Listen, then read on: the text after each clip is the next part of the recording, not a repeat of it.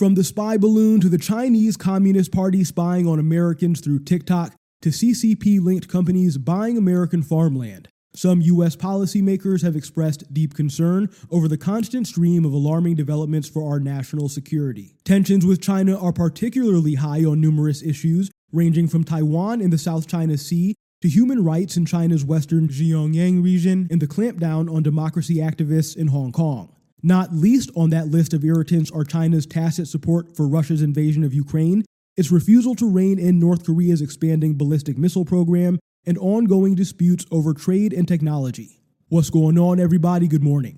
You are tuned into another episode of the Black Man Into the Wild podcast. I'm blessed to be here with you all today, and as always, I'm blessed to have you here with me as well. Before we get started, if you have not already, please go ahead and subscribe to this channel, like the video, and share with your friends if you like what you hear. Also, you can listen and download each episode of the podcast on Spotify and Apple Podcasts. We're streaming right now on all major digital streaming platforms, including Amazon Audible and the iHeart Podcast Network. I appreciate your support. So by now, I'm sure you've heard the news that the U.S. has shot down the alleged Chinese spy balloon that was first spotted over Billings, Montana early last week.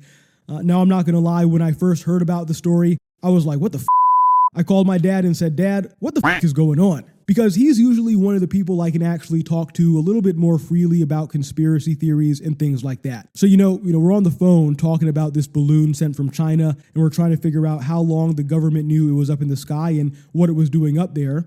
And maybe if I had a Patreon account or something like that, maybe I'd do a video on what I really think is going on with this balloon and other things that have dominated the mainstream media headlines over the last couple of years, and post it there. According to the Associated Press, the U.S. was tracking a suspected Chinese surveillance balloon that was spotted over U.S. airspace last week, but the Pentagon decided not to immediately shoot it down over concerns of hurting people on the ground, according to official reports.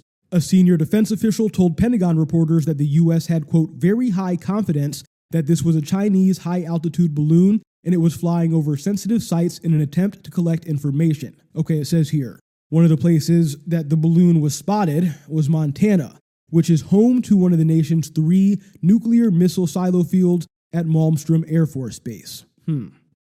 Before being brought down, the Pentagon press secretary provided a brief statement on the issue, saying that the government was tracking the balloon traveling at an altitude well above commercial air traffic, believing it not to present a military or physical threat to anyone on the ground. In fact, similar balloon activity has been seen in the past several years, and the U.S. has taken several steps to ensure that they did not collect any sensitive information. A senior administration official who was not authorized to publicly discuss sensitive information said that President Joe Biden was briefed and asked the military to present options. So I think this is where the president received a little bit of criticism. Social media, I think, expected Biden to authorize our military to shoot down that shit immediately. They said that if Trump was in the White House, he would have walked out into the courtyard of the Oval Office and shot that shit down himself. Facts. Defense Secretary Lloyd Austin and Army General Mark Milley, chairman of the Joint Chiefs of Staff, advised against taking kinetic action because of risks to safety of people on the ground, a recommendation that Biden initially accepted. It was not clear what the military was doing to prevent the balloon from collecting sensitive information, or what would happen with the balloon if it wasn't shot down. However, the fact that this balloon was occupying Montana airspace creates significant concern that Malmstrom Air Force Base and the United States intercontinental ballistic missile fields are the target of this intelligence gathering mission. So yeah, I'm going to leave it right there, because again, like I said, I'm sure you all have heard by now and probably have even seen the video of the balloon being shot down just roughly 6 miles off the eastern coast into the Atlantic Ocean. And I guess they'll keep us updated maybe with any new developments that they learn once they go and retrieve any of the debris that they can from the water. We'll see. Now, in the last episode, we talked about the rise in the price of Bitcoin since the beginning of the year. And I must admit, although I've recorded a number of podcasts talking about Bitcoin and Bitcoin mining, I am in no way an expert on crypto. So please don't take anything that I say or take what anybody on the internet says for that matter as financial advice.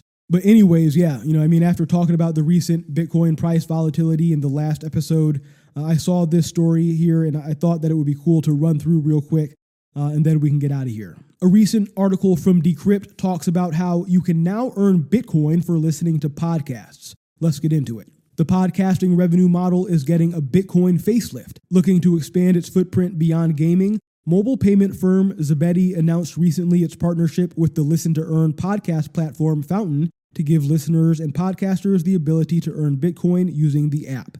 With this partnership, we're supporting a new type of business model and economic activity, not just for the payment space, but in general, Zebedee's Chief Strategy Officer Ben Cousins said in a statement. Launched in October 2019, Zebedee is a Bitcoin-centric gaming firm that releases games through its mobile app.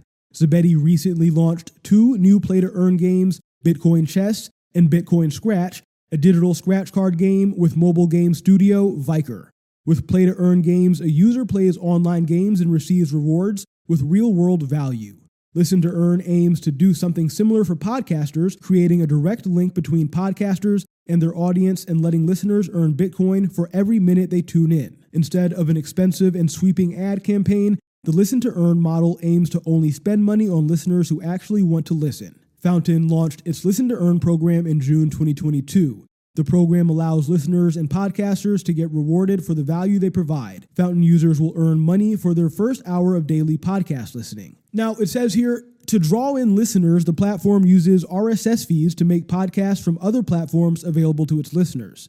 Using the Fountain app to listen to their favorite podcast, users can earn small amounts of Bitcoin called sats or satoshis. Quote, this type of value for value exchange is the future of content creation, Fountain's founder and CEO Oscar Mary said in a press release. He says, the time and attention we give to tech platforms is incredibly valuable. Every minute that you spend consuming content, creating content, or viewing ads increases the value of the platform you're using. Most free apps we use every day don't recognize or reward this, but Fountain is different.